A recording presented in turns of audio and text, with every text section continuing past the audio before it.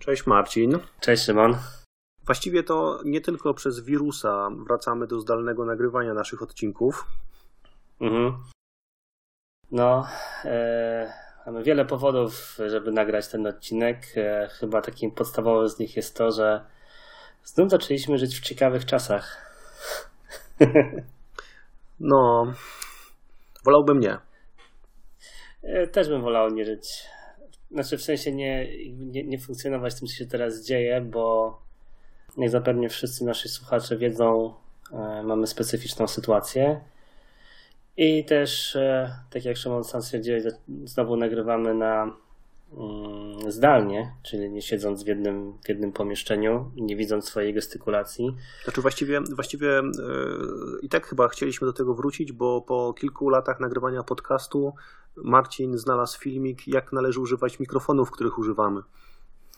Tak, i wreszcie może nam się uda to robić w sposób bardziej profesjonalny, ale przynajmniej na tyle, żeby było nas dobrze słychać. Albo na tyle, żeby ludzie nie zwracali nam w komentarzach uwagi na jakość dźwięku. To się chyba nigdy nie skończy. Natomiast jakby takim podstawowym naszym powodem nagrywania i co pewnie też słuchać w naszym głosie, nie jesteśmy zbyt szczęśliwi wobec tego, w jakiej jesteśmy obecnie postawieni w sytuacji, bo to nie jest tak, że nie chcemy się spotkać, tylko raczej nie bardzo możemy. Tak. Więc powiedz, Szymon, co tam u Ciebie słychać? No jestem na home office, nie wychodzę z domu prawie w ogóle i czekam na swoją dostawę jedzenia z supermarketu internetowego, gdzie zamówiłem jedzenie w środę, a dostanę je w czwartek, tydzień później. Na szczęście mój osiedlowy sklep spożywczy jest dobrze zaopatrzony, ale nie chodzę tam częściej niż raz dziennie i potem długo myję ręce po tej wizycie. No i generalnie nie jest lekko, muszę przyznać. No, podobnie jest u mnie, to znaczy ja od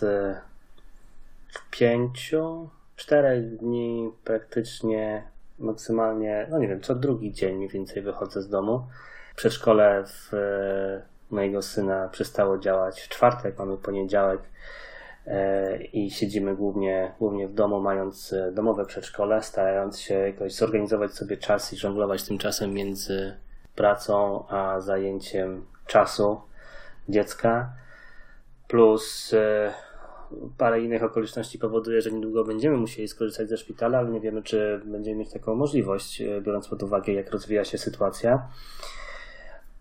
I to jest bardzo niepokojąca sprawa. I oczywiście, żeby nie owijać bawełny, mówimy tutaj o koronawirusie, czy też chorobie z nim związanym, czyli COVID-19. No tak, bo być może ktoś nas będzie słuchać za kilka lat i nie będzie wiedział, do czego się odnosimy.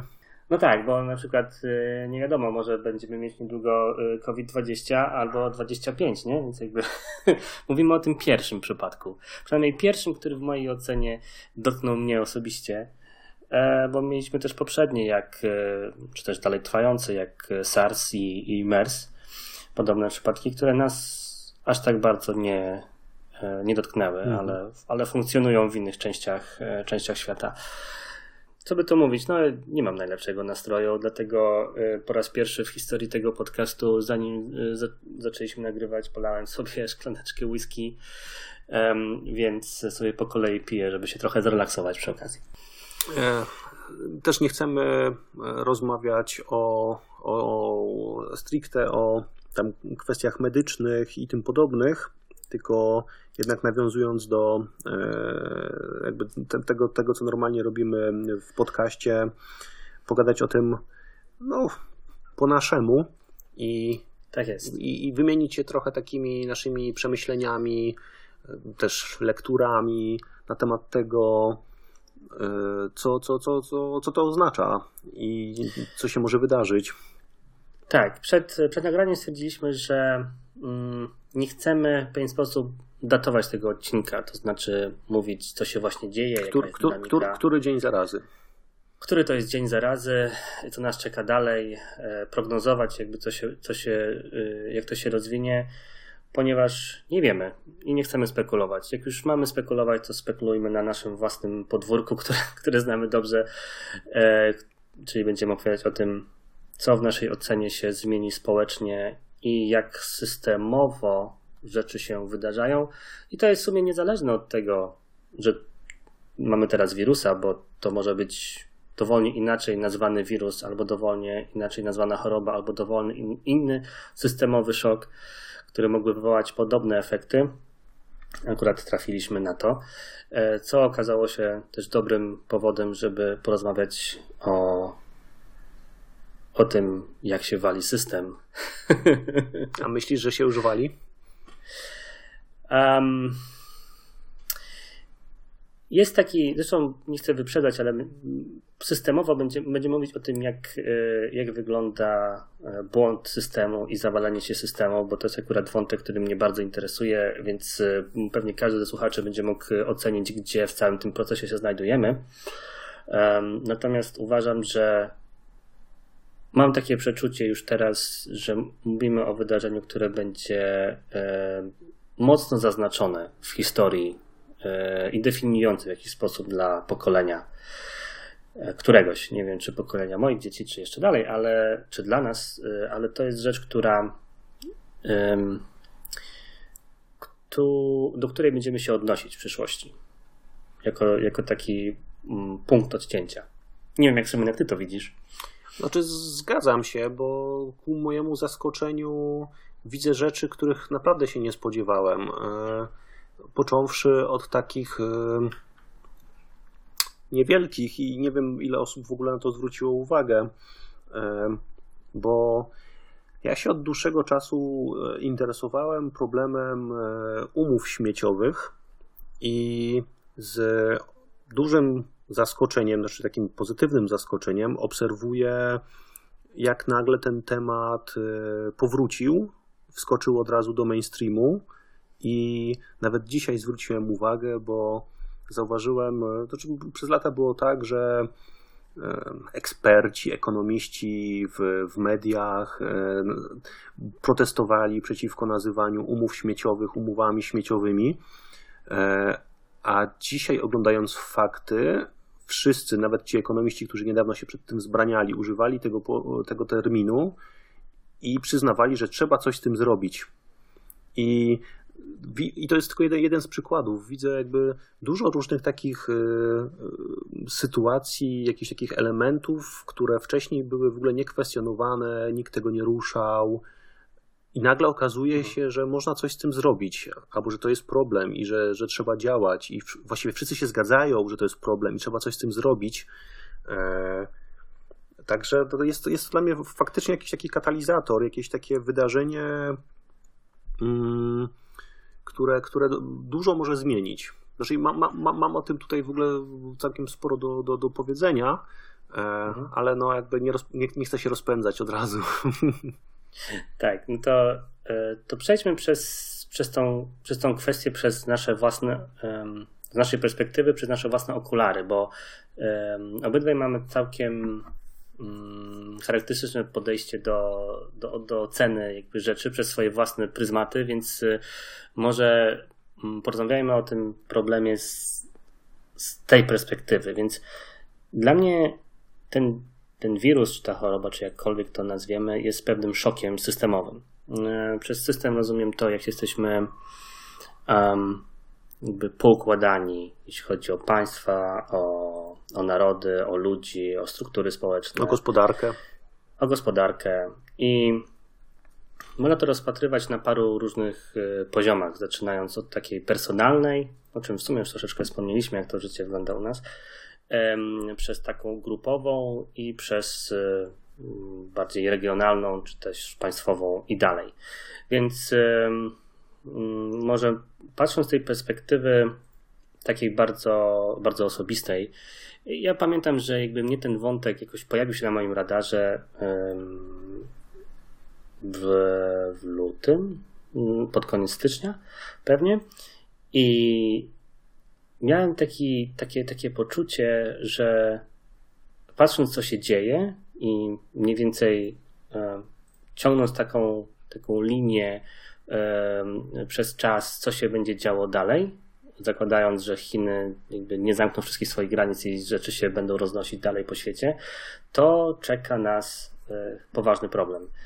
I to była taka myśl, którą flirtowałem się, zastanawiałem, czy to jest rzecz, przez którą trzeba w jakiś sposób zareagować wcześniej, ewentualnie co się będzie działo, jak to dojdzie do nas.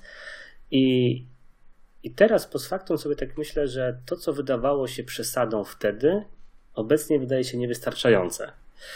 I jakby jak zacząłem się nad tym zastanawiać, to mi się przypomniało, albo nawet ktoś o tym wspomniał na jednym z takich forów, które czytałem na ten temat, o tak zwanym normalcy bias, czyli takim poczuciu normalności, że skoro obecnie funkcjonujemy tak, jak funkcjonujemy, to nic się za chwilę nie zmieni diametralnie. I że to taka postawa jest zachowywana nawet w sytuacjach, kiedy warto byłoby już ją zaktualizować. Tak, a już nie mówiąc o tym, że warto by było myśleć, co się stanie za chwilę, bo nie jesteśmy w stanie sobie tego wyobrazić. A tu można podsumować polskim przysłowiem jakoś to będzie.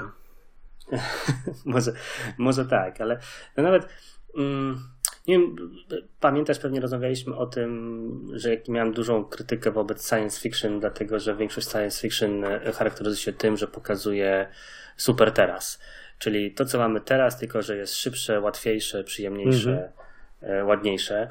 I to jest jakiś chyba jakaś kalka z tego. To znaczy, że nam się wydaje, że teraźniejszość, że jakby rzeczy, które będą za tydzień, będą takie same jak teraz, tylko ewentualnie troszeczkę lepsze, troszeczkę sprawniejsze, troszeczkę szybsze, że jednak ten kierunek jest, ten zwrot jest jasny. Natomiast nie potrafimy sobie wyobrazić dokładnie diametralnie innej sytuacji, na przykład której znajdujemy się teraz. Takiej, której wychodzenie ze swojego mieszkania jest potencjalnym ryzykiem. To jest jeszcze nagle parę dni temu niewyobrażalne. Tak, że wszystkie kontakty społeczne nagle zostają ograniczone, życie kulturalne, życie towarzyskie. I jak szybko to się zadziało i jak z jednej strony to jest zadziwiające, jak szybko to się zadziało i jak wszyscy się z tym, może nie powiem, że pogodzili, ale przyjęli to jako nową prawdę, a z drugiej strony jak bardzo było to niewyobrażalne jeszcze jakiś czas temu i to, jak bardzo jest to niewyobrażalne, powoduje, że ludzie nie są na to gotowi, w związku z tym nie są w stanie zrozumieć konsekwencji. Albo nawet wyobrazić sobie tych konsekwencji jakkolwiek. Stąd na przykład moment, w którym ja zacząłem robić rundki po moich znajomych i się ich pytać, hej, czy jesteście gotowi na to, że nie będziecie mieć gdzie kupić jedzenia przez najbliższy tydzień, to miałem takie poczucie, że mówię do nich jako osoba, która jest w jakiś sposób nawiedzona. I sam się śmiałem z tych wszystkich prepersów, którzy kupują puszki z konserwami, które mają 5 czy ileś lat przydatności. Gdybym cię wtedy posłuchał, nie czekałbym tydzień na dostawę. No, tylko tutaj zawsze pojawia się takie pytanie, ile razy jesteś w stanie, ile razy to był fałszywy alarm. I to jest właśnie problem z normalcy bias, bo nigdy tego nie wiesz. Ale jak wreszcie trafisz, to się cieszysz z tego, że trafiłeś. Więc może te wszystkie poprzednie przypadki były warte tego pilnowania się i szykowania się na niespodziewane wydarzenia. I to jest z kolei następny element, który warto poruszyć i tutaj możemy znowu grać w bingo. W każdym odcinku otwieracza musi pojawić się Taleb, więc tak. Taleb już nagrał napije się za Taleba. Tak, Taleb już nagrał filmik o koronawirusie i statystyce. To jest następny przypadek, w którym jego idee, jakkolwiek on jest ciężki do przetrawienia w sposobie komunikacji, tak ma dużo racji. Znów się okazuje z jego Black Swanem i z jego sposobem myślenia i myślenia o tym, jak przygotowywać się na nieoczywiste rzeczy. No jedną z rzeczy, które on często powtarza, to jest tak zwana zasada ostrożności, czyli precautionary principle, w którym mówi, że w przypadku, w którym nie mamy pełni dowodów, powinniśmy się pilnować tak, jakby sytuacja, w której się spotykamy, miała jak najbardziej negatywne konsekwencje. I to jest problem, bo w jego ocenie większość naukowców, większość polityków, większość doradców, socjologów i psychologów sobie nie radzi z tą ideą, gdyż zakłada, że tak jak sam powiedziałeś, jakoś to będzie, albo zakładają w tym całym możliwym rozkładzie i spektrum możliwości raczej pozytywne działanie zamiast negatywnego. Też nawet chyba nie tyle działanie, co bardziej bieg wypadków, bo przez działanie ja tutaj rozumiem, nie wiem, ich działanie jakichś, powiedziałbym, adwersarzy, a w przypadku epidemii mamy do czynienia w znacznym stopniu z niezależnym od kogokolwiek biegiem wypadków.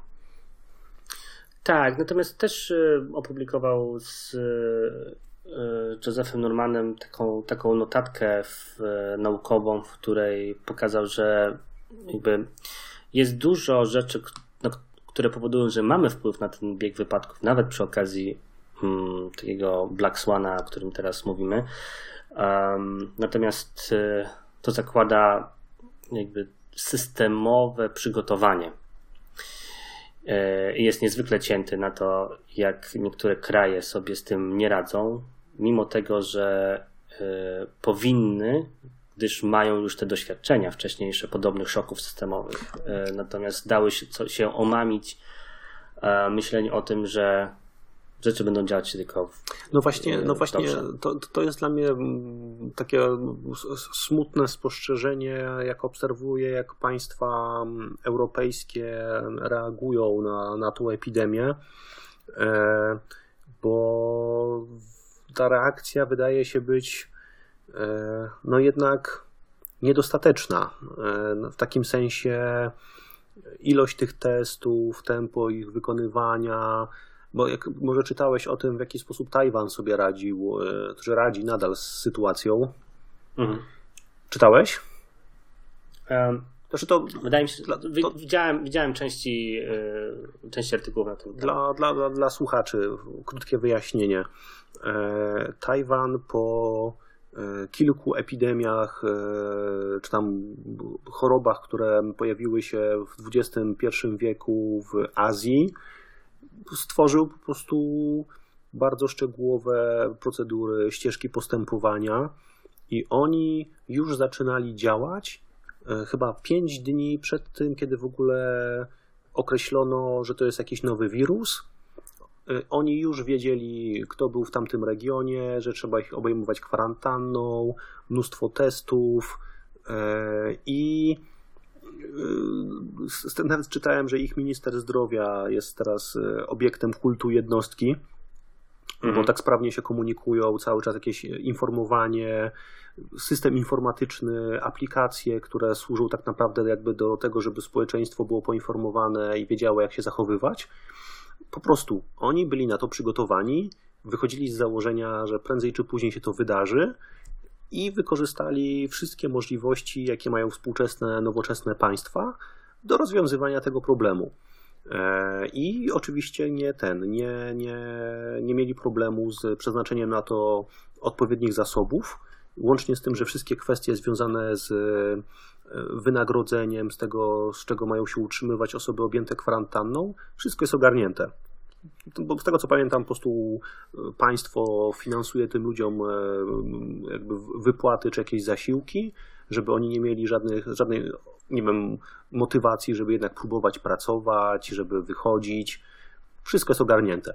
I u nich, mimo bliskości z Chinami, to tam tych przypadków jest stosunkowo niewiele i nad sytuacją panują. Warto powiedzieć o tym, że Tajwan ma jeszcze jeden taki podskórny aspekt, że po prostu oni z góry nie ufają Chinom z oczywistych względów. No tak. Więc wszystko, co przychodzi z Chin, jest weryfikowane wielokrotnie i Tajwan musi mieć alergiczną reakcję na wszystko, co się dzieje w Chinach, bo cały czas żyją w cieniu tych Chin. Ale z drugiej strony, z tego co właśnie czytałem, jak ta reakcja tajwańska wyglądała, to mimo tej wrogości między nimi a Chinami, była tam bardzo ścisła współpraca naukowców, tam specjalistów z tej dziedziny, więc mimo to współpraca zadziałała. Tak, znaczy mam na myśli to na trochę innym poziomie, to znaczy Tajwan z góry zakłada, że informacje, które dostaje z Chin są niepełne albo ocenzurowane w jakiś sposób i Tajwan zaczął działać z problemem koronawirusa już w momencie, w którym jeszcze chińscy lekarze i naukowcy byli uciszani i wrzucani do więzienia za rozgłaśnianie problemu. Ale byli faktycznie? Taką słyszałem opinię z jednego miejsca, z jednego podcastu, który słuchałem, który też warto tutaj zacytować, ale to wrzucimy to w notatki.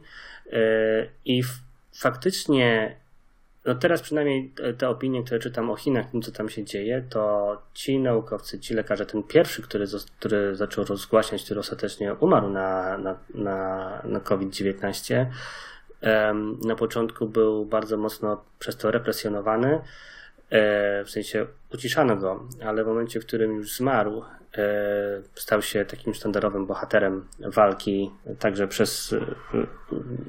PR-owo przez partię komunistyczną Chin, więc dochodzi tutaj też do bardzo dużej takiej walki politycznej, można powiedzieć, do czego pewnie też wrócimy w tym przypadku.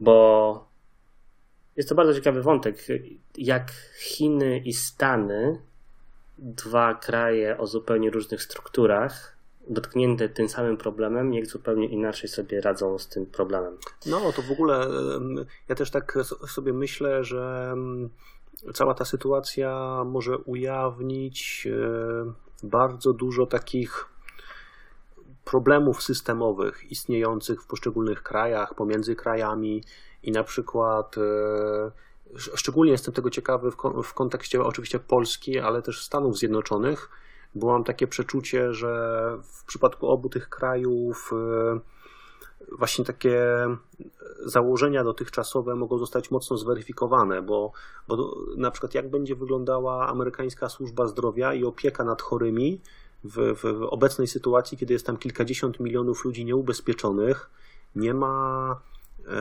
właściwie systemu wynagrodzeń dla ludzi, którzy nie pracują, którzy są na chorobowym i jak tam prawie 400-milionowy kraj ma sobie poradzić z epidemią, która obejmie miliony ludzi i nawet niech się to skończy tam, prawda, 2-3 tygodniowymi zwolnieniami chorobowymi dla wielu osób, no ale jak ci... To będzie za mało.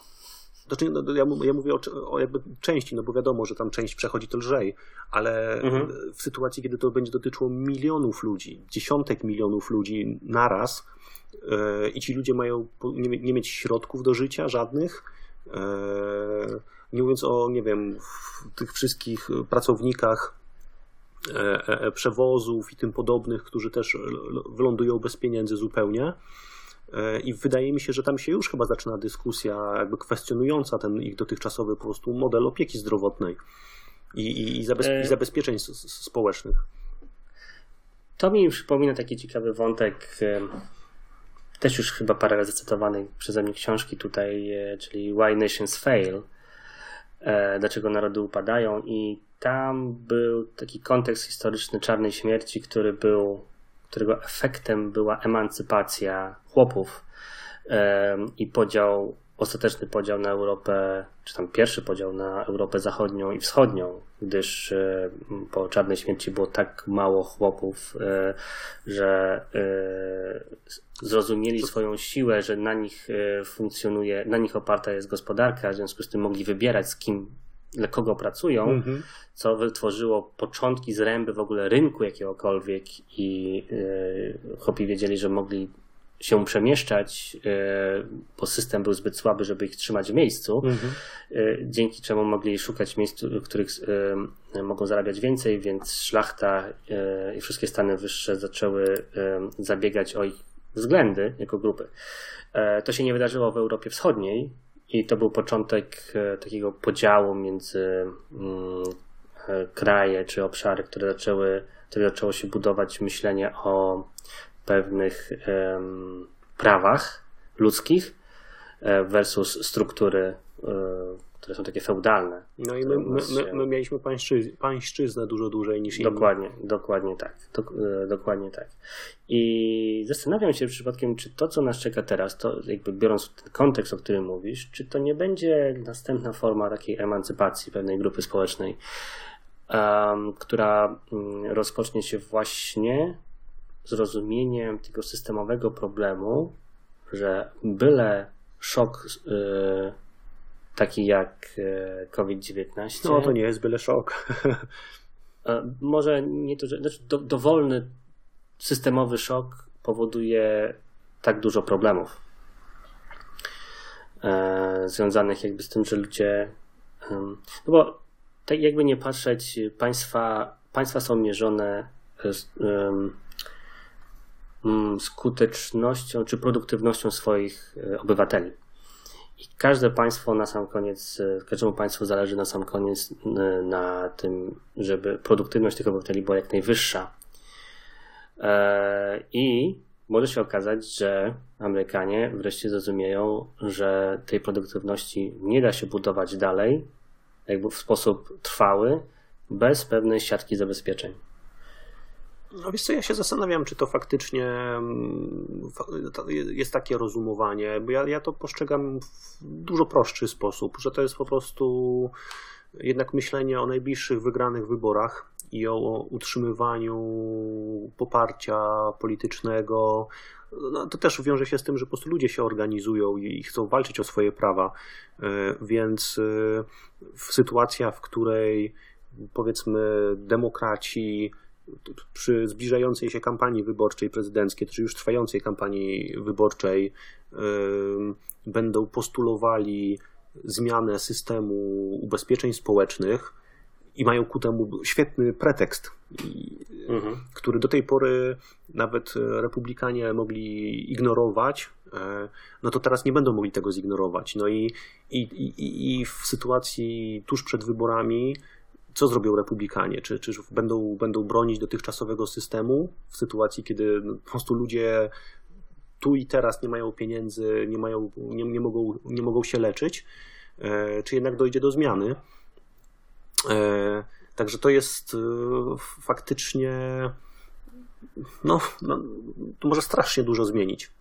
Tak samo ja liczę na to, przyznam szczerze, że w Polsce na przykład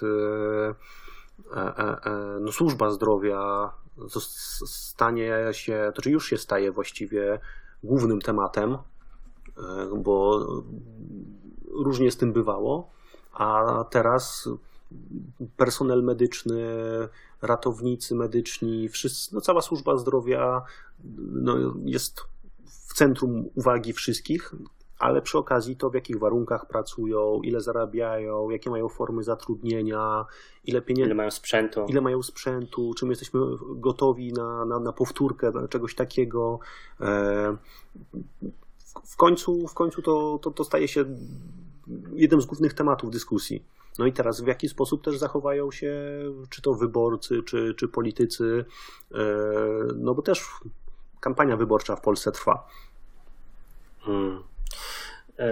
No właśnie i kampania wyborcza jest dla mnie takim fajnym pretekstem, żeby pójść trochę w inną stronę z naszą dyskusją.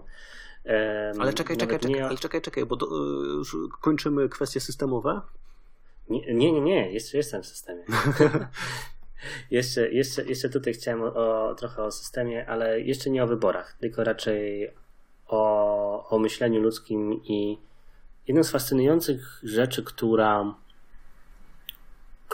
do mnie dotarła, słuchając jednej audycji z człowiekiem, który jakby specjalizuje się w biosocjologii. Nie wiedziałem, że istnieje taka dziedzina, ale A to nie jest socjobiologia? Albo socjobiologia, możliwe, że w tą stronę. To on określił taki obrazek, że to, co się obecnie dzieje, to jest, załóżmy, że że mamy system, nie nazywajmy go system medycznym czy system społeczny, mamy system. I to jest moment, w którym gen walczy z memem, gdzie tą powierzchnią jest ten system. I to jest walka genu, no bo wirus ostatecznie to jest RNA, to jest pasożyt działający na komórce, ale ma swój genotyp. A mem to jest nasza reakcja na jego rozpowszechnianie i to, co my z tą sytuacją robimy, jak reagujemy, nie jako jednostki, tylko jako organizm, jako złożony organizm. I mamy tutaj dwie walczące ze sobą siły. Jedna to jest wirus, który, biorąc pod uwagę prawa ewolucji i doboru naturalnego, jest zbudowany przez przypadek w ten sposób, żeby rozpowszechniać się jak najszybciej. I mamy po drugiej stronie mem, czyli naszą kulturę, nasze zwyczaje, nasze podejście do obecnej sytuacji, czyli cały ten social distancing, całe zastanawianie się nad tym, co możemy zrobić, żeby nie zarazić innych. Wiesz co, to ja bym tutaj dołożył jeszcze dużo więcej memów, bo cała nasza kultura... To jest cały memplex. Tak, cała nasza polityka, jakie rzeczy uważamy za cenne i warte ratowania, co możemy poświęcić, jaką wartość przypisujemy różnym rzeczom. Oraz jakim grupom społecznym. Tak. Znaczy to jest w ogóle... Ja to przeczytałem w takim jednym artykule też, będę go na pewno linkował, bo on jest świetny, bo on pokazuje, znaczy on mówi głównie o tym, że teraz rozwiązanie tego, walka z tym kryzysem, to jest w dużo większym stopniu kwestia polityczna, kwestia polityki i polityków, a nie lekarzy, naukowców i tym podobnych, bo to od polityków teraz należy podejmować decyzje polityczne, czyli właśnie kwestia zasiłków dla ludzi, którzy są bez pracy, jak długo mają trwać te lockdowny, co jest dla nas cenniejsze, czy chcemy ratować gospodarkę, kto będzie ratować tą gospodarkę, skąd weźmiemy zasoby na to i tak dalej, i tak dalej. I no, to też właśnie pokazuje, znowu wracam do tego, że to jest takie wydarzenie katalizator, które pokazuje, co uważamy za wartościowe, jakie są nasze, jakby to powiedzieć, priorytety, jak tak naprawdę działa nasz system w takich stresujących sytuacjach. No. I na przykład się bardzo mocno zastanawiam, jak bardzo te decyzje polityczne jak bardzo możemy zmienić pewne nasze zachowania, biorąc pod uwagę, że jesteśmy częścią tego systemu. To znaczy, chodzi mi o to, czy politycy są w stanie podjąć decyzje, które są naprawdę inne od tych, jak przewidują to nauki właśnie o złożonych systemach. Bo jest taki świetny traktat How Complex Systems Fail i jakby jest tam 18 punktów. Nie wszystkie dotyczą tego, co się obecnie dzieje, ale warto, żebym przytoczył fragmenty tego, bo to dużo pokazuje, jak zachowują się politycy i jak zachowujemy się my w tej całej sytuacji. Więc pierwszy punkt jest taki, że wszystkie złożone systemy z natury rzeczy są niebezpieczne. W rozumieniu mogą upaść. Natomiast konsekwencje tych upadków i tych załamań są bardzo mocne i katastrofalne. Czym bardziej system skomplikowany, tym upadek bardziej bolesny. Tak jest. To dzieje się także dlatego, że proste systemy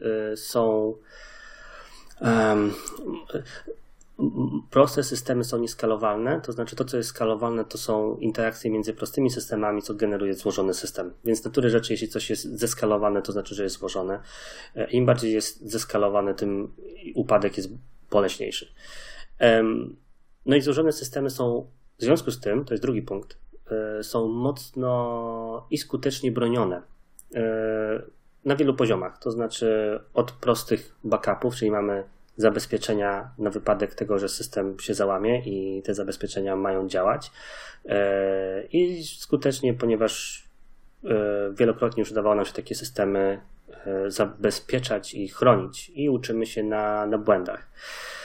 Natomiast prawdziwa katastrofa, bo fakt, że system nie działa przez chwilę i stoi z powrotem za jakiś czas, to jest jedna kwestia, ale prawdziwa katastrofa to jest tak zwany catastrophic failure, to jest sytuacja, w której załamanie się systemu generuje falę, powódź, która niszczy wszystko dookoła.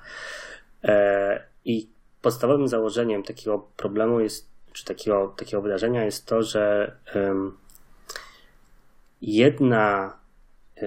jeden błąd systemu to jest za mało, żeby wywołać katastrofę.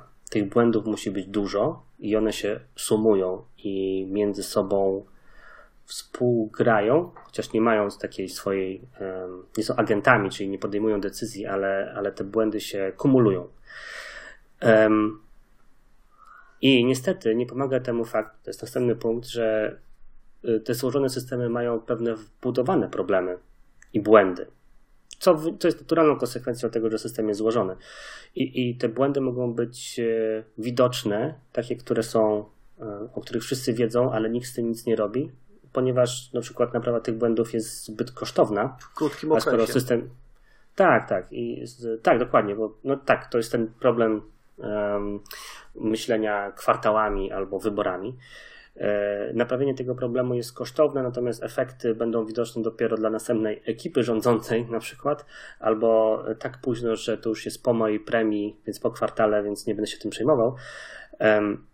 Ale są też problemy, które są niewidoczne, które się ujawniają dopiero post factum, kiedy już nastąpi katastrofa i dopiero historycznie patrząc jesteśmy w stanie dojść do tego. I tutaj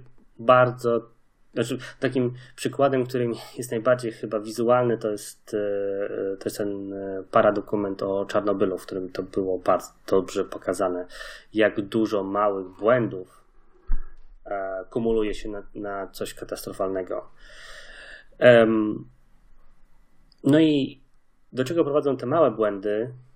Że system działa w takiej zdegradowanej formie. Natomiast ta forma zdegradowana jest trudna do uchwycenia, bo kumulacja błędów widocznych i niewidocznych jest taka nieoczywista i wszyscy, to jest z perspektywy czysto psychologicznej, jeśli widzą, że system działa wystarczająco dobrze, może nie działa wszędzie i ma takie lokalne problemy, ale globalnie albo krajowo działa, no to nie trzeba z nim robić zbyt dużo. Wystarczy utrzymać status quo. Natomiast taka katastrofa jest zawsze blisko. I to jest jeden z chyba najważniejszych punktów całego traktatu, że to nie jest tak, że katastrofy się nie zdarzają. Raczej te katastrofy zdarzają się bardzo często albo zawsze są blisko i wydarzają się, kiedy skumuluje się zbyt dużo błędów. I z tej perspektywy taki koronawirus jest katalizatorem, jak powiedziałeś.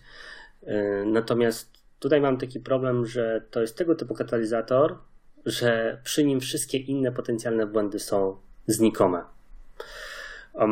Bo cały traktat mówi o tym, że katastrofy pojawiają się znikąd w większości przypadków, bo nie ma jednej dokładnej przyczyny, że się wydarzają. To jest po prostu moment, w którym parę różnych elementów nakłada się na siebie i błędy kaskadowo powodują jakby zanik działania całego systemu. Natomiast w tym wypadku z koronawirusem mamy bardzo dużą falę problemów, bez której system dalej by działał w swojej zdegradowanej formie, ale dopiero koronawirus pokazuje, jak dużo problemów tych nieoczywistych zaczęło się pojawiać. To jest to, o czym mówisz. Na przykład ludzie, którzy pracują na umowach śmieciowych, którzy teraz nie wiedzą, co ich czeka, w związku z tym podejmują decyzje, które dla nich personalnie zabezpieczają, potencjalnie ich zabezpieczają, natomiast powoduje negatywne konsekwencje dla całego ich otoczenia. Ale co masz na myśli, bo nie wiem. Na przykład mam na myśli ludzi, którzy pracują na niezwykle niskich pensjach i ryzykują swoim życiem, działają w służbie zdrowia i mogą sobie w pewnym momencie zdawać sprawę, że to, co robią, jest niezwykle wartościowe, natomiast to, jak są dzięki temu, czy co system, jak ich za to wynagradza, jest niespółmierne do tego, więc nie chcą ryzykować swojego życia. I mogą się wycofać. Mogą się wycofać, albo ludzie, którzy są w służbach mundurowych i stwierdzają, że nie wiedzą, co ich czeka, nie wiedzą, jakie konsekwencje mają, więc naturalnie ich taka podstawowa lojalność jest wobec najbliższych, więc wolą iść na L4 zamiast ryzykować swoim życiem. Znaczy tutaj trochę się wtrącę, bo nie do końca jestem przekonany, czy faktycznie tak się dzieje. Znaczy, dzisiaj słyszałem o lekarzach, emerytach, którzy nadal pracują, bo polski system opieki zdrowotnej bez koronawirusa ledwo funkcjonował już i brakowało lekarzy, ale właśnie słyszałem, i to mówiła osoba ze szpitala, że lekarze emeryci przechodzą teraz szybko na emerytury, żeby nie uczestniczyć już w tej walce z koronawirusem, bo dla nich koronawirus jest zabójczy. Znaczy, jakby prawdopodobieństwo tego, że oni bardzo ciężko go przejdą i mogą umrzeć, jest dużo większe, no bo oni są już w grupie ryzyka. No i nagle się okazuje, że z polskiego systemu opieki zdrowotnej nagle odpływają doświadczeni lekarze. Pielęgniarki też, bardzo, bardzo wysoka średnia wieku, bodajże powyżej 50 jest. Więc tak jak mówisz, no to były problemy, które do tej pory istniały. Jakoś tam, prawda, udawano, że ich nie ma albo je ignorowano, a w tej sytuacji one mogą pogłębić katastrofę. No i tutaj przechodzimy do następnych elementów tego opisu. To znaczy kluczowym elementem każdego systemu jest człowiek, element ludzki, gdyż dynamizm systemu nadawany jest przez ludzi, ponieważ ludzie są najbardziej adaptowalnym elementem i najbardziej jedynym skłonnym do modyfikacji procesów ze względu na nową zaistniałą sytuację i nową wiedzę. To znaczy system medyczny na przykład będzie jakby modyfikował proces walki z chorobą i z wirusem na bazie danych dostępnych ze wcześniejszej walki. Co oznacza, że procesy będą się zmieniać, leki będą się zmieniać. Cały system będzie adaptował się pod ten jednolity cel. Przez chwilę, na ile to będzie potrzebne. I jak tylko ten problem zniknie, to system znajdzie się w nowej, jak się mówi, homeostazie, czyli nowej równowadze. Ta nowa równowaga z kolei, to jest jakby pewien proces modyfikacji systemu, jak i ewolucji systemu, generuje nowe błędy, niestety. I każdy system jest gotowy do walki, do stoczenia poprzedniej bitwy, a nie jest gotowy na nową. Oczywiście w tym wypadku podejrzewam, że będziemy coraz bardziej nauczeni doświadczeniem, będziemy coraz bardziej gotowi do walki z wirusami, bo jakby ten proces wirusowego rozpowszechniania się, jakby takiej wiralowości tej choroby jest więcej podobny. Modelowanie tego będzie za każdym razem spójne. To też w ogóle przecież jednak w 2020 roku mamy sporo wiedzy o tych przeszłych chorobach i jednak jakieś procedury istnieją, jakaś wiedza istnieje, więc mamy zbudowane pewne podstawy, natomiast wydaje mi się, że tutaj Może Tylko jedną rzecz tutaj powiem, bo to jest taka rzecz, która mi utkwiła w pamięci, jak jakby analizowałem to, co Taleb mówił na ten temat samego wirusa, i on powiedział fantastyczną rzecz, jak można to streścić w jednym tweetie, ale wydaliśmy bodajże $700 miliardów na walkę z kryzysem gospodarczym, natomiast okazuje się, że to, co nas załatwiło, to jest choroba, którą możesz dostać od przybicia piątki ze swoim barmanem. Tak. I to tylko pokazuje, jak bardzo jesteśmy nieświadomi realnych ryzyk, które istnieją na świecie, a jak bardzo naprawiamy nierealne problemy. Tak, to jest fakt, że porównując ilość środków przeznaczoną na różne działania, nie tylko walkę z kryzysem, ale ile na przykład wydajemy na przemysł zbrojeniowy, na całą masę różnych działań związanych z jakimś tam bezpieczeństwem domowym i tym podobne rzeczy, jakby to popatrzeć na to jako na cały rynek globalny, ile to na pewno jest milionów, miliardów dolarów, a mamy tutaj coś, co pokonuje wszystkie te zabezpieczenia.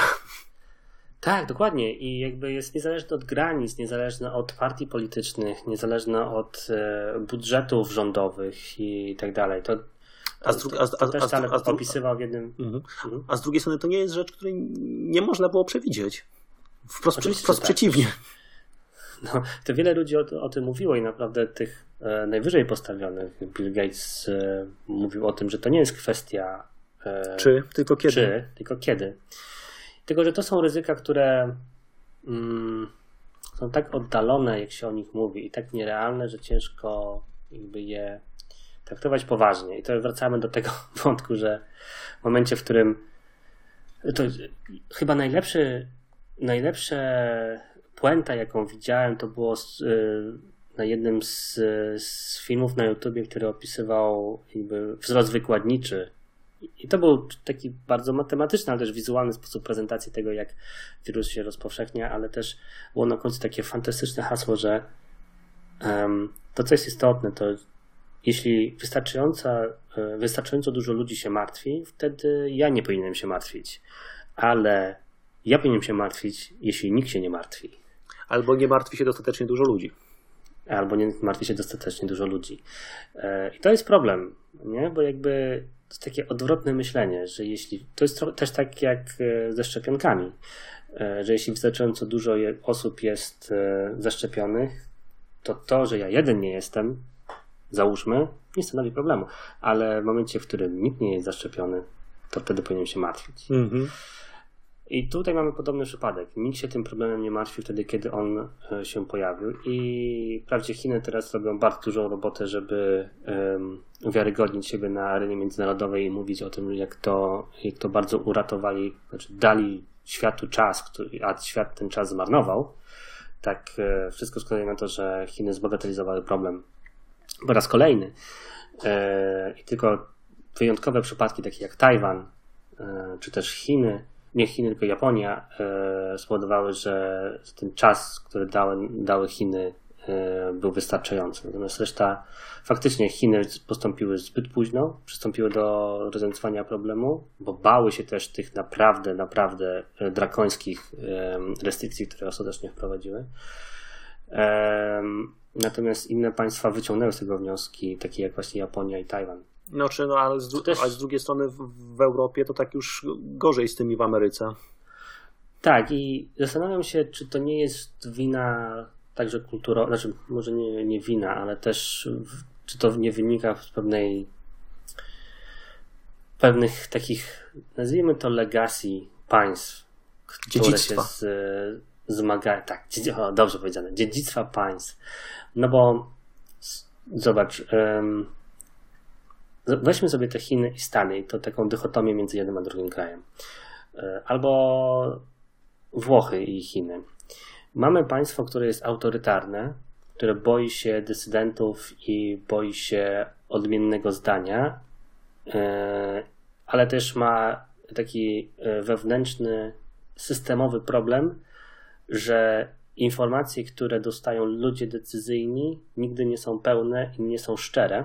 gdyż każdy boi się o swoje stanowisko, bo ryzykuje swoim życiem, jeśli powie coś nieodpowiedniego albo pokaże rzeczy niezgodne z powiedzmy z taką obowiązującą prawdą. Więc ci na górze nigdy nie mają pełnego obrazu sytuacji, co oznacza, że zawsze będą podejmować decyzje za późno. Z perspektywy czysto systemowej. Nie będą w stanie podjąć decyzji wtedy, kiedy wartość tej decyzji będzie najwyższa. Natomiast to jest pewien aspekt państwa autorytarnego. Natomiast pozytywna strona państwa autorytarnego jest taka, że możesz powiedzieć ilu milionom ludzi? 60 milionom ludzi, że mają zamknąć się w domach i nie wychodzić i zrobić to w autorytarny sposób z bronią i kierując broń w stronę tych ludzi, zamykać ich realnie w domach i oni to zrobią. Dzięki temu jesteś w stanie ograniczyć rozwój choroby w tak nieprawdopodobny sposób. A po drugiej stronie mamy Włochy, Francję, Hiszpanię, Stany Zjednoczone, gdzie rozprzestrzenianie się informacji na temat problemu było niezwykle szybkie. To znaczy, nawet jeśli centralna administracja chowa głowę w piasek i nie chce działać ze względu na kwestie polityczne albo na potrzeby jakiejś koordynacji wszystkich swoich odnóg, tak ludzie samodzielnie zaczynają szybko reagować lokalnie w swoich własnej przestrzeni, bo mają ten taki, nazwijmy to, empowerment, że nikt ich od góry nie skarci za to, bo mają tą wolność, że mogą to robić. Natomiast na etapie centralnym następne to znów widzimy i wydaje mi się, że to jest jeden z tych elementów, które się okażą tak bardzo istotne.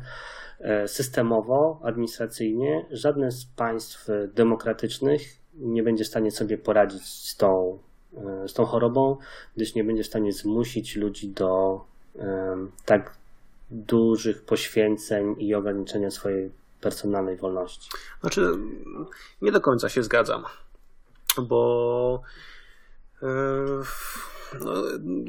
za słabo znam sytuację w Chinach, jak to faktycznie wyglądało, ale też akurat przy okazji tej sytuacji teraz z koronawirusem przeczytałem sobie jeszcze raz o takich mitach, które są dosyć powszechne na temat tego, jak ludzie zachowują się w sytuacjach kryzysowych i generalnie, i to niezależnie od kultury, bo to były badania robione na całym świecie, porównywano to właśnie w różnych regionach, w różnych kulturach. Ludzie w tych sytuacjach potrafią się zachowywać bardzo racjonalnie. Znaczy nie zawsze podejmują dobre decyzje, bo nie zawsze wiedzą, jak się mają zachować. Natomiast wcale nie wpadają w panikę, nie zachowują się w sposób jakiś bardzo egoistyczny, tylko właśnie są skłonni do współpracy. Jeśli dostarcza im się informacje, to też wykonują polecenia, zachowują się zgodnie z instrukcjami. Więc wcale nie jestem pewien, czy Chińczycy nie zachowywaliby się dokładnie w ten sam sposób i podporządkowaliby się wskazaniom, gdyby mieli demokratyczny rząd. A z drugiej strony też w Europie jednak, szczególnie we Włoszech, z tego co mi wiadomo, ta reakcja społeczna też wcale jest daleka od ideału, że bardzo dużo ludzi nie wykonywało tych poleceń i gdzieś tam też czytałem taką wypowiedź jakiegoś tam włoskiego lekarza, że ma wrażenie, że czasem ma do czynienia z 7-latkami, którzy nie mogą przestać chodzić po mieście, spotykać się ze znajomymi mimo oczywistych zaleceń. Do tego zmierzam, dokładnie do tego zmierzam. Ale widzisz, bo być może to jest kwestia też tego, jakie informacje, w jaki sposób rząd włoski przekazywał i jakie kroki podejmował, a niekoniecznie kwestia, jakby to powiedzieć, kwestia tego, że Włosi są demokratycznym państwem. To mogło chodzić po prostu o zwykłe, że tak powiem, technokratyczne decyzje, czas, po jakim te decyzje były podejmowane, kroki, które były zalecane, bo być może gdyby włoski rząd zaczął działać w sposób podobny do chińskiego, czyli po takim upływie czasu, podejmując takie, a nie inne kroki i poinformował o tym ludzi, że tak należy się zachowywać i dlaczego tak warto się zachowywać, to ci ludzie by się w ten sposób zachowali, no bo też są racjonalni. Więc tutaj przyznam szczerze, nie dostrzegam takiej jakiejś wielkiej różnicy, o której ty mówisz. Wydaje mi się, że jakby to jest jeszcze funkcja tego, jak silną nieformalną siłę mają administracje w różnych krajach. Gdyż zobacz, w państwach demokratycznych administracja jednak jeszcze w jakiś sposób jest odpowiedzialna przed narodem, chociażby ze względu na funkcję wyborów, które są faktyczne i mogą dużo zmienić. Co oznacza, że administracje boją się niepopularnych decyzji. A ciężko powiedzieć, że jakby zamknięcie całego kraju, czy też Lombardii, czy też obszarów, czy też zamknięcie granic, przez co ludzie nie mogą się przemieszczać i towary nie mogą się przemieszczać i realnie przez tą decyzję wprowadzając kraj w zapaść gospodarczą, jest taką, powiedzmy, popularną decyzją i dobrze odebraną decyzją, nawet mając w kontekście wirusa. Nie jestem przekonany. To znaczy, myślę, że popatrz na Polskę. Przecież sami pewnie o sobie jako Polacy uważamy, że jesteśmy narodem nieposłusznym, nielubiącym polityków, nieszanującym rządu, nagminnie łamiącym różne przepisy, ale w sytuacji, kiedy wiedzieliśmy, że poinformowano nas, czy też dowiedzieliśmy się po prostu z internetu, z innych krajów, jaka jest stawka, jak problem jest poważny i powiedziano nam, siedźcie w domach, to grzecznie siedzimy w domach. I wiesz, nie muszą chodzić żołnierze z karabinami po ulicach. Z tego, co mi wiadomo, Polacy w tym naszym zamknięciu są bardzo zdyscyplinowani. Więc... Anegdotycznie potwierdzam. Ja też. Także akurat ten wątek nie wydaje mi się tutaj aż tak strasznie istotny, natomiast wydaje mi się coś innego bardzo, bardzo ciekawe, to jest to, jak w tym momencie, w tym okresie teraz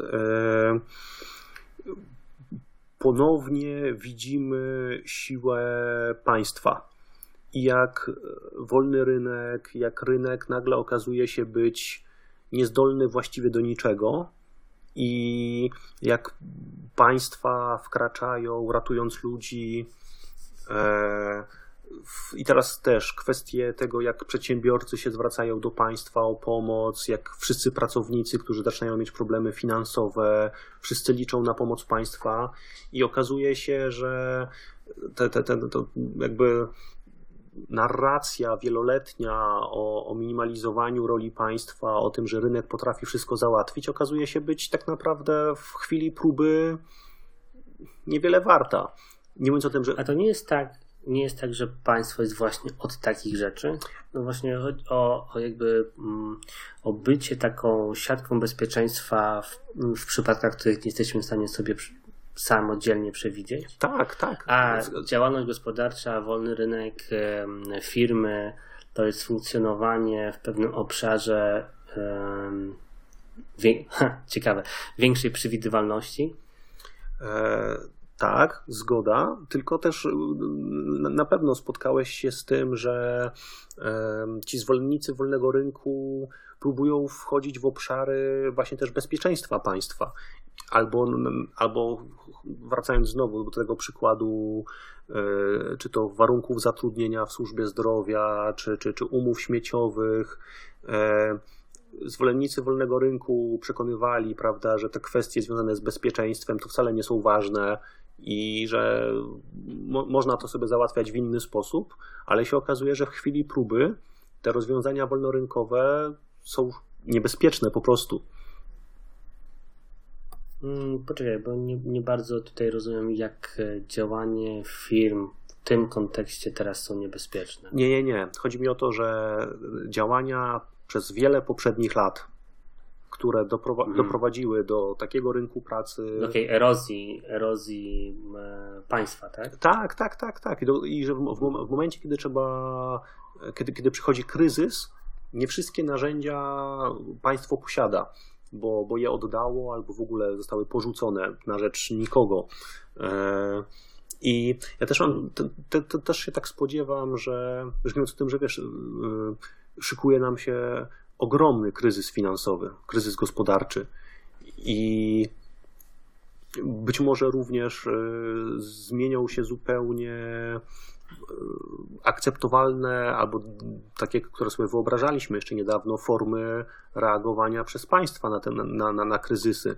Bo z tego, co kojarzę w Stanach w tym momencie ten Fed już pompuje pieniądze, ale znowu w sektor finansowy głównie, a w Niemczech chyba z kolei, tego nie jestem pewien, to muszę sprawdzić, jest inne podejście, że trzeba pieniądze dać ludziom, bo rozdawanie pieniędzy instytucjom finansowym do tej pory, znaczy w przypadku poprzedniego kryzysu, nie uchroniło świata przed recesją.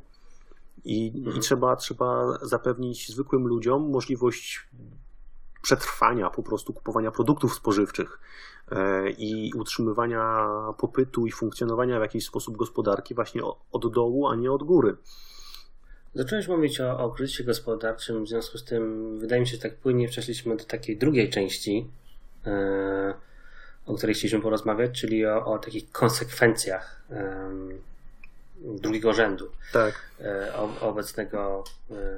obecnej pandemii. Więc właśnie wspomniałeś o tym kryzysie i rozumiem, że przechodzimy teraz taki tryb spekulacyjny. Co z tego będzie? Co z tego będzie? Więc wspomniałeś o kryzysie. Myślisz, że z tego faktycznie będzie kryzys gospodarczy? Boże, największy w moim życiu, a być może największy w historii ludzkości. Mam podobne odczucie, że to jest taki, jak to się mówi, perfect storm. To znaczy... To uderzyło we wszystko z każdej strony. Tak, i jeszcze mamy sytuację, w której nie było korekty giełdowej na amerykańskiej giełdzie od mnóstwa lat. Dłużej niż się wszyscy spodziewali. Mamy wirusa, który powoduje zamknięcia granic i ograniczenie produkcji i załamanie całych łańcuchów dostaw i to jest naprawdę dziesiątkujące, albo będzie dziesiątkujące. Giełda zareagowała bardzo, bardzo negatywnie i wszystko wskazuje na to, że wchodzimy właśnie w okres początków załamania gospodarczego. Pytanie brzmi, jak to załamanie długo potrwa. Znaczy przede wszystkim jeszcze dodajemy do tego coś, co nigdy się nie wydarzyło w tak krótkim czasie, to znaczy upadek branży turystycznej, gastronomicznej, hotelarskiej, rozrywkowej, kulturalnej, które po prostu... Transportowej. Bo wiesz, no jak był poprzedni kryzys finansowy, no to się zaczęło od instytucji finansowych, ale zanim to... Od nieruchomości. Tak. To czy w różnych krajach były różne przyczyny, ale zanim to doszło do zwykłych ludzi, no to szło stopniowo, prawda? No w jakiś sposób sytuacja firm się pogarszała, zaczynało się zwalnianie, natomiast nie było sytuacji, że właściwie z dnia na dzień przychody firm spadają do zera. I w sytuacji, kiedy nie ma popytu, zostaje mnóstwo ludzi bez źródeł dochodów i dodatkowo oni też nie mogą kupować, no to jest według mnie sytuacja bez precedensu. I jeszcze tempo, w jakim to się po prostu rozchodzi po całym świecie, bo kiedy to była na przykład jedna prowincja w Chinach zamknięta, co w skali całych Chin, to nie jest aż tak dużo, ale w sytuacji, kiedy to zaczyna dotykać prawie całej dodatkowo Europy, Ameryki, rozlewa się na kolejne kraje, no to jest zupełnie bez precedensu i to jest coś, co znowu, gdybym miał spekulować, to według mnie może zacząć dyskusję w ogóle o naszym systemie gospodarczym, no bo jak sobie poradzić z tą sytuacją? Czy jeśli mamy zachować wszystkie mechanizmy dotychczasowe, na przykład taki, że po prostu ludzie mają pieniądze wtedy, kiedy pracują, no to nagle zostaje dziesiątki, setki milionów ludzi bez źródeł dochodów. I co zrobić z tą sytuacją? No więc jakby następną taką konsekwencją, którą ja widzę, potencjalną konsekwencją, jest właśnie gwarantowany UBI, czyli Universal Basic Income. Gwarantowany dochód minimalny. Są polskie słowa na to. Wiem, ale jakoś mi w angielsku łatwiej. Bo pewnie dlatego, że większość tych rzeczy, których czytałem, to jest na ten temat są po angielsku. Szczególnie w kontekście teraz amerykańskiej polityki i też zbliżających się wyborów. I zastanawiam się, czy właśnie jakby ten szok systemowy nie pokaże, że jednym z elementów, bo jeszcze wracając na chwilę do systemów, to jakby z tego samego traktatu było jasno pokazane, że źródła rozwiązań problemów znajdują się to było tam ładnie nazwane, takich ostrych brzegach, czyli w miejscach, gdzie dochodzi do faktycznego starcia między zabezpieczeniami systemu a jakimś zewnętrznym szokiem. I ten pierwszy, ten o którym mówimy cały czas, to jest chociażby brak zabezpieczenia ludzi na konsekwencje ekonomiczne. I zastanawiam się właśnie, czy rzecz, którą nie wiem, czy pamiętasz jeszcze rok czy 2 lata temu, jak rozmawialiśmy o gwarantowanym dochodzie,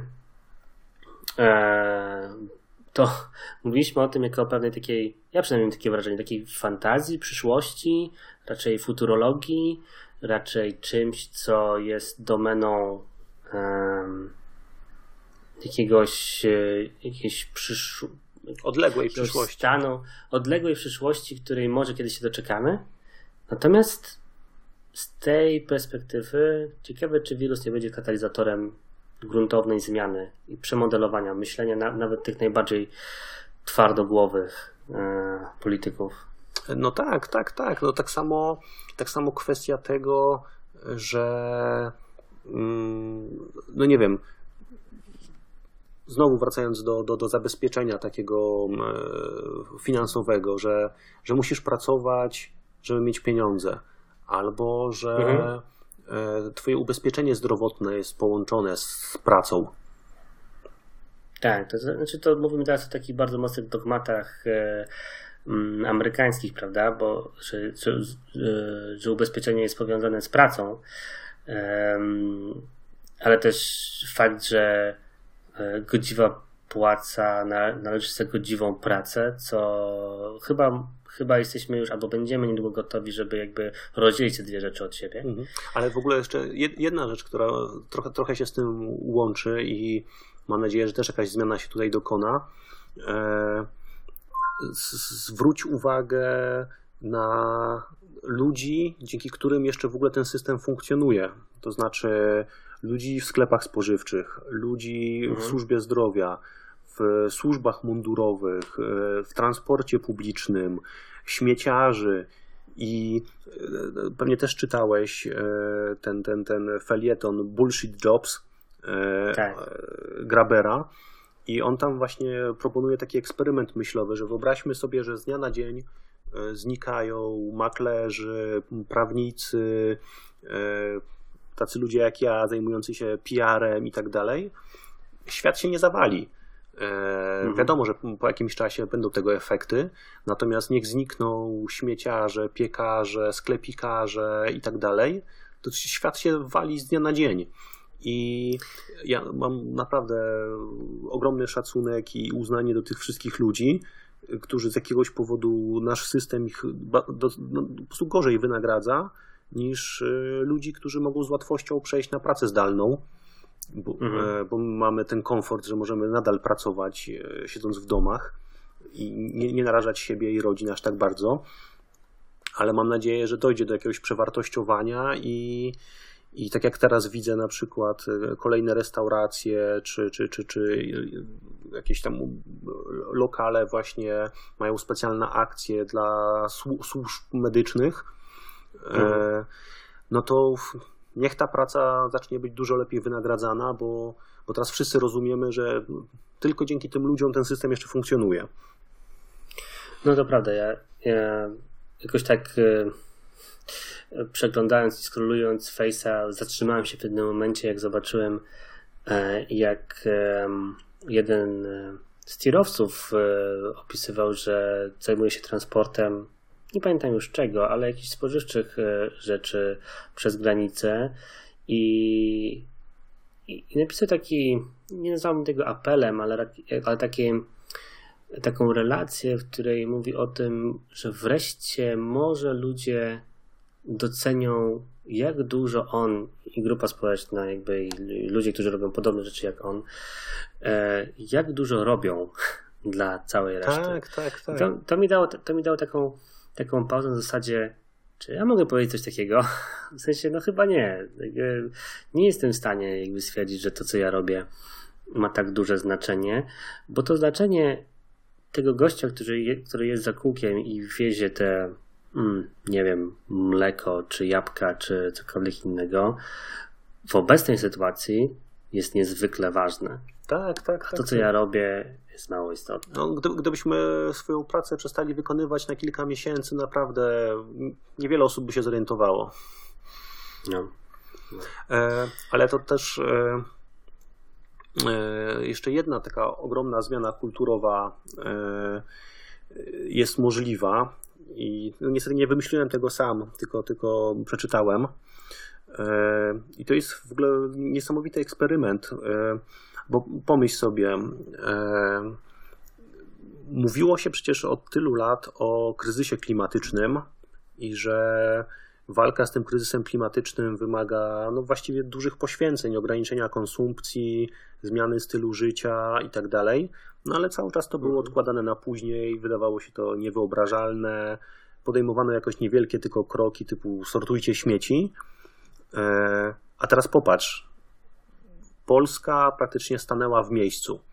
W wielu krajach europejskich turystyka przestała funkcjonować, przestaliśmy latać samolotami i nagle się okazuje, że jakby spróbowaliśmy tego, jak to jest radykalnie ograniczyć konsumpcję, jak to jest radykalnie zmienić swój styl życia.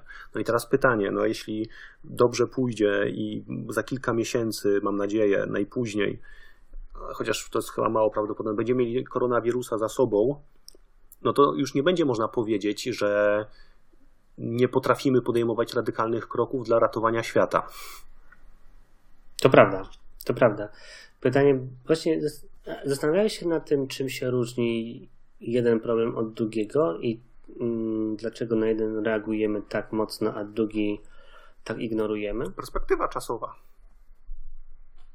To, że fakt, jak szybko wirus się rozpowszechnił z Chin do nas i jak już blisko nas jest i czytam o tym cały czas, na nas wpływa, a klimat jest rzeczą, która się powoli zmienia. Tak. I jakby trudniej nam sobie wyobrazić naszą śmierć albo śmierć naszych bliskich z powodu podnoszenia się oceanów, rosnącej temperatury i wilgotności, niż śmierć, która może nastąpić w ciągu kilku tygodni tu i teraz z powodu wirusa.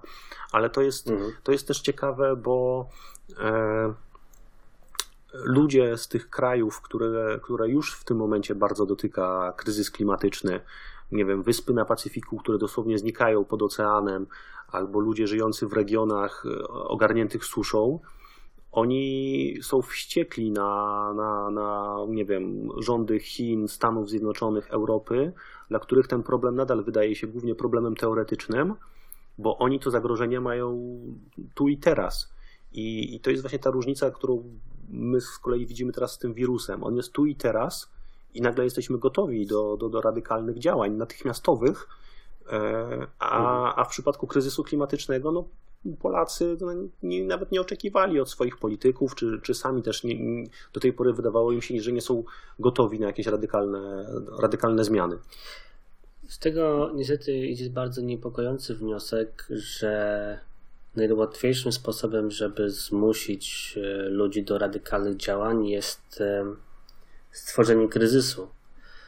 No tak, który dotknie bezpośrednio ich. No tylko, że z kolei to kryzys klimatyczny ma to do siebie i on prawdopodobnie dlatego nas wszystkich wykończy, że on ze swej natury jest taki bardzo odległy, a w sytuacji, kiedy on zacznie być odczuwany przez wszystkich, no to już będzie za późno. To już będzie za późno. Mhm. Wspomniałeś trochę o tym przy okazji o pracy zdalnej. I to jest też przejdę trochę lżejszy temat. I to jest też jeden z takich wniosków, który stał się dla mnie oczywisty, że praca zdalna, która do tej pory wydawała się w wielu przypadkach niemożliwa, nagle stała się możliwa ze względu na okoliczności, co też oznacza, że tam, gdzie nie była możliwa, to była po prostu bariera administracyjna, a nie jakby faktyczny problem. I jak dużo rzeczy jest w stanie być zwirtualizowane. Co ma oczywiście swoje negatywne strony, o których też powiem, ale taki przykład, który nawet dzisiaj który widziałem, to że ze względu na to, że mamy domowe przedszkole, to staramy się w pewien sposób emulować rzeczy, które dzieją się w przedszkolu, więc o konkretnej godzinie 11 włączyliśmy naszemu dziecku czytane na żywo bajki w internecie. I on to oglądał i uczestniczył w tym, natomiast jego największym problemem było to, że nie może wejść w interakcję z osobą, która czytała te bajki. Natomiast bajki były czytane na żywo i to było super ważne, że to było czytane na żywo, a nie było nagrywane. Natomiast była potrzeba tej interakcji i widać było, że istnieje wartość tego typu działania. Mimo tego, że jakby oczywiście o wiele większa była, gdyby to czytanie odbywało się na żywo w tym samym pomieszczeniu, ale tylko pokazuje, jak wytwór czekoladopodobny może dawać satysfakcję bliską prawdziwej czekolady, jeśli tej prawdziwej czekolady nie ma. Znaczy, ja też jestem bardzo ciekawy właśnie tych zmian, które się dokonają kulturowych w wyniku tej naszej przedłużającej się izolacji, bo oprócz tego, że wiele firm na pewno oswoi się z pracą zdalną, łącznie z tym, że spotkałem się z takim argumentem, że takim grupą nacisku będą dyrektorzy finansowi, którzy zobaczą, że ich firmy funkcjonowały przez kilka miesięcy z pracą zdalną i oni zaczną pytać, to po co my mamy płacić za to biuro? No właśnie. I to będzie czysto taki, ekonomiczny argument. Tak.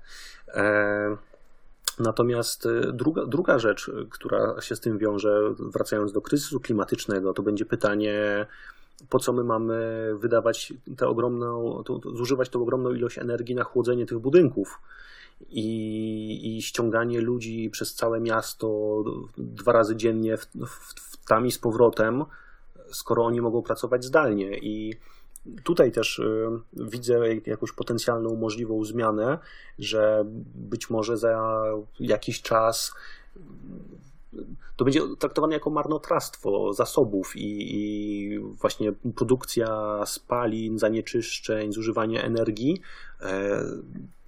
Rozumiesz, tak jak my teraz nagrywamy ze sobą zdalnie, no to można to zrobić szybciej, taniej i wygodniej robiąc zdalnie niż się spotykając, więc po co się spotykać? Tak, ale to jest właśnie pewien problem i na przykład z tej perspektywy mówisz o tej dyrektorów finansowych, to kontrargument powinien być od ludzi od zasobów ludzkich i od PR-u. Którzy powiedzą, że jest pewna niekwantyfikowalna wartość.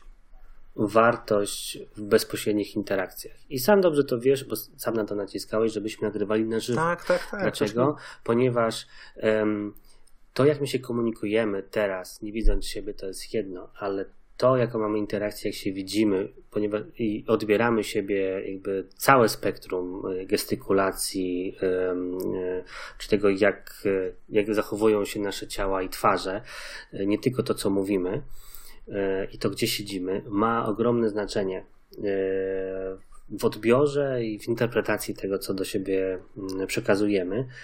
I inna kwestia jest taka, że tak jak powiedziałem, ta interakcja przy czytaniu bajki była czekoladopodobna, natomiast brakowało tej takiej faktycznej interakcji, w sensie jakby rozmowy między jedną a drugą stroną. Tak, ja tu nie kwestionuję tego. Nie kwestionuję tego absolutnie. Natomiast właśnie być może ta perspektywa dyrektorów finansowych, ale też nacisk jednak na ekologię w jakiś sposób doprowadzi do jakiejś zmiany, że stanie się to przynajmniej praca zdalna stanie się powszechniejsza. Tak. Natomiast w krótkim okresie spodziewam się bardzo, bardzo dużego obniżenia produktywności. Tak. Jeśli ktoś nie jest do tego przyzwyczajony. Ja sam wiem, jak wiele miesięcy mi zajęło nauczenie się pracy zdalnej. Teraz to już naprawdę wydaje mi się, że jestem niezły w tym, bo to już z 5-6 lat co najmniej pracuję w ten sposób.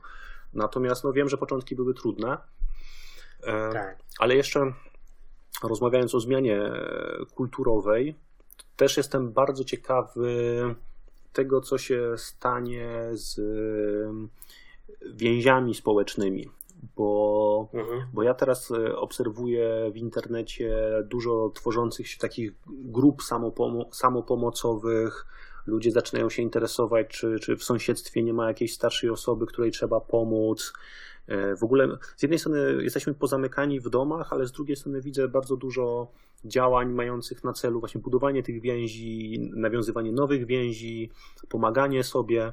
I to też jest coś takiego, co właśnie jak czytałem o tych mitach związanych z tym, jak ludzie reagują w katastrofach, że to jest jakaś fikcja w ogóle znana z filmów zombie, że ludzie zaczynają być że człowiek człowiekowi wilkiem w sytuacjach kryzysów. Wprost przeciwnie, że ludzie zachowują się w sposób nadspodziewanie altruistyczny i wykazują niesamowite umiejętności organizacji, tworzenia społeczności, pomagania sobie nawzajem. No i zastanawiam się właśnie, czy po kilku miesiącach, mam nadzieję, że to będzie kilka miesięcy, jeszcze raz mówię, nasze społeczeństwo nie wyjdzie z tego zmienione i nagle będziesz znał dużo więcej sąsiadów ze swojej okolicy, będziesz uczestnikiem wielu nowych grup w internecie, poznasz nowe sposoby spędzania czasu, bo jak na przykład platforma online'owa do grania w RPG, z której korzystam, obecnie jest po prostu przeciążona. Bo sam wszystkie swoje drużyny przenoszę teraz do online'u, chociaż wolę grać w realu. Ale po prostu jakby ten bagaż doświadczeń, nowych znajomości, nowych jakichś grup społecznych, do których się przynależy, to może pozostać i ludziom się to może podobać. Znaczy, nie podoba im się, że siedzą w domach, ale spodobają im się te nowe więzi.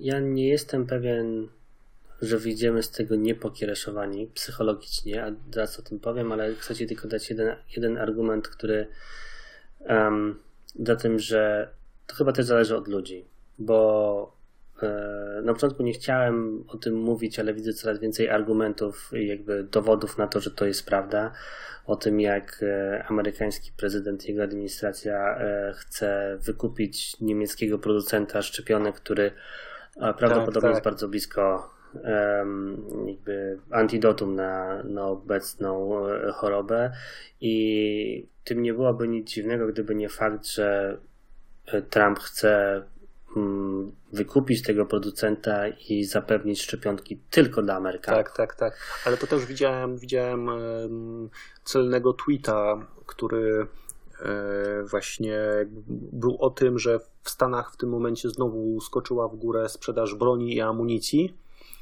i że to jest jakby amerykański sposób reagowania na kryzys i że to po prostu niestety bardzo dosadnie mówi o tym, co Amerykanie myślą o innych Amerykanach i że jest to, jest to w ogóle zachowanie, które jest w Europie niewyobrażalne.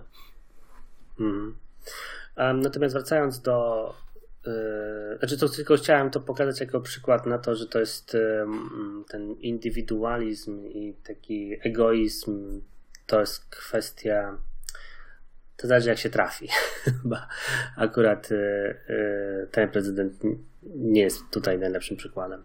Natomiast jeśli chodzi o to, jak my wyjdziemy z tego po tych, mam nadzieję, paru miesiącach, to wydaje mi się, że jednak wyjdziemy ze sporą skazą. To znaczy będziemy pokiereszowani psychologicznie, bo wspomniałeś o tym, że jesteśmy w takiej formie izolacji. Jesteśmy w formie izolacji takiej fizycznej, geograficznej. Siedzimy w domach i jesteśmy zamknięci do swoich 4 ścian i jesteśmy w stanie lepiej poznać naszych domowników, bo spędzamy z nimi cały dzień.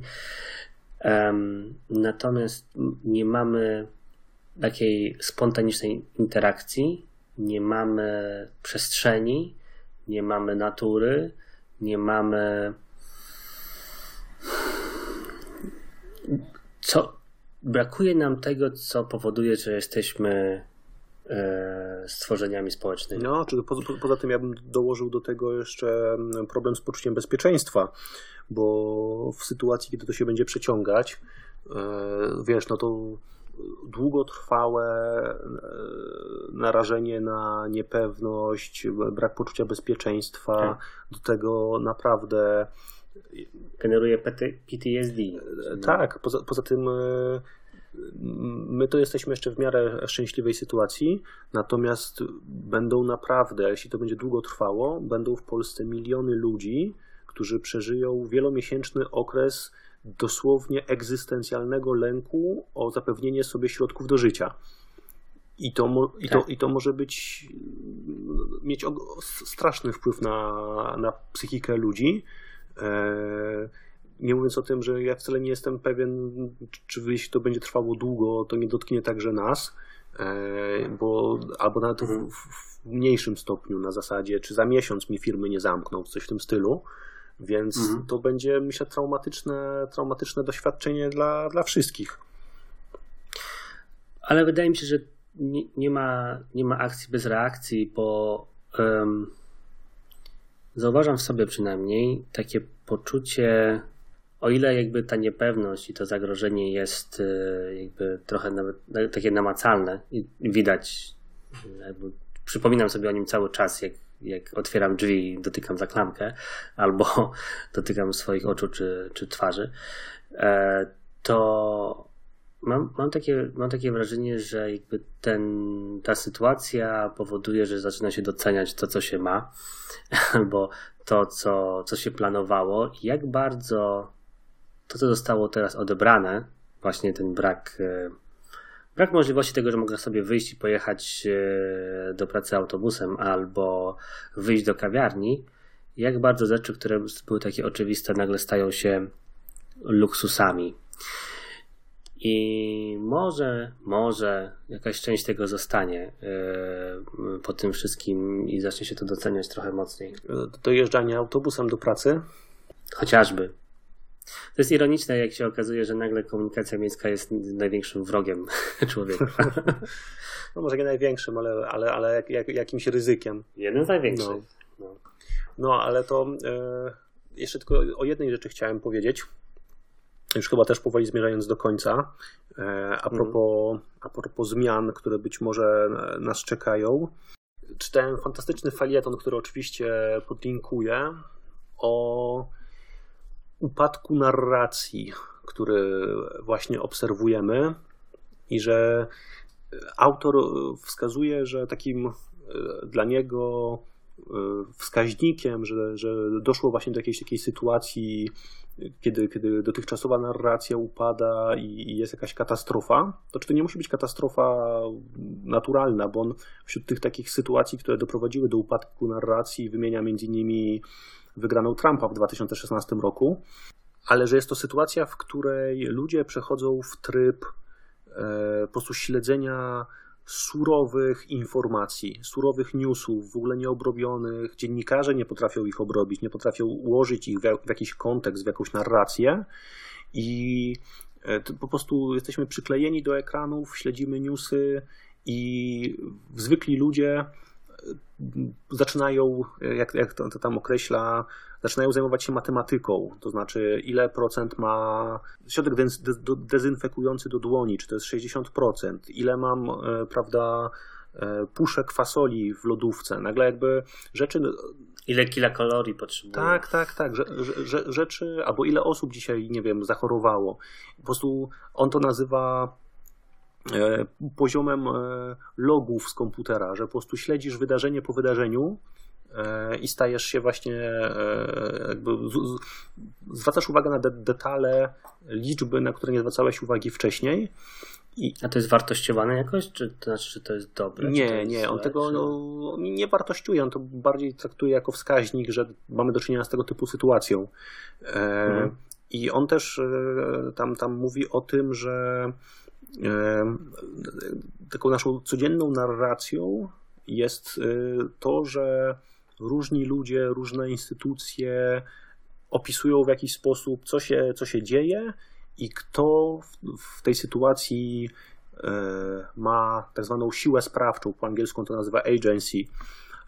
Kto ją ma, kto ją zyskuje, kto ją traci i że generalnie to jest taka gra o sumie zerowej, że jeśli jedni ją zyskują, tą sprawczość, drudzy ją tracą, ale nagle przychodzi właśnie takie wydarzenie jak koronawirus i nagle się okazuje, że prawie nikt nie ma tej siły sprawczej i że rzeczy się dzieją, ludzie mają poczucie, że utracili kontrolę. Tak naprawdę drugą stroną, czyli w tym przypadku wirusem, znaczy wirus nie ma tu żadnego celu. Jakby jest takim bytem, który w ogóle nie pasuje do tej całej opowieści, nie pasuje do tej całej historii i wszyscy są zdezorientowani i nawet nie jesteśmy w stanie przewidywać tego, jak mamy się zachować, jak powinniśmy się zachować w perspektywie jakiegoś czasu. Tam też jest odwołanie do rynków. Czy to już jest moment, kiedy warto kupować akcje, czy jeszcze należy je sprzedawać. No i jest to ciekawe zjawisko, bo to też pokazuje, nawet jak popatrzysz na, nie wiem, polityków w Polsce czy w innych krajach, jak nagle dotychczasowe spory tracą na ważności, jak zmienia się sposób, jak mówią, jak traktują siebie nawzajem. Nawet jak się ubierają, nie wiem, czy zauważyłeś, że zaczynają występować w bardziej militarystycznych strojach. A to nie zwróciłem uwagi. Raczej się spodziewałem, że znikną krawaty i podwiną rękawy. Tak, krawaty zniknęły pierwsze, rosły stane białe koszule, a teraz prezydent pojawia się już w takiej moro kurtce.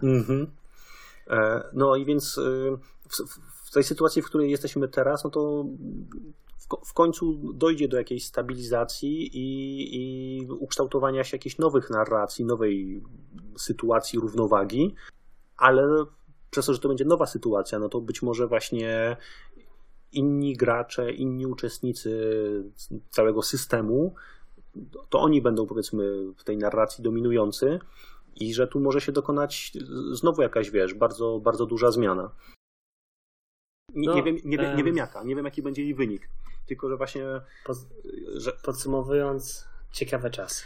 Tak. Oby trwały jak najkrócej i żeby nas jak najmniej bolało. No, chyba tylko tego możemy sobie życzyć. Dzięki, Szymon, za ten odcinek. No i trzymaj się. Dzięki, trzymaj się.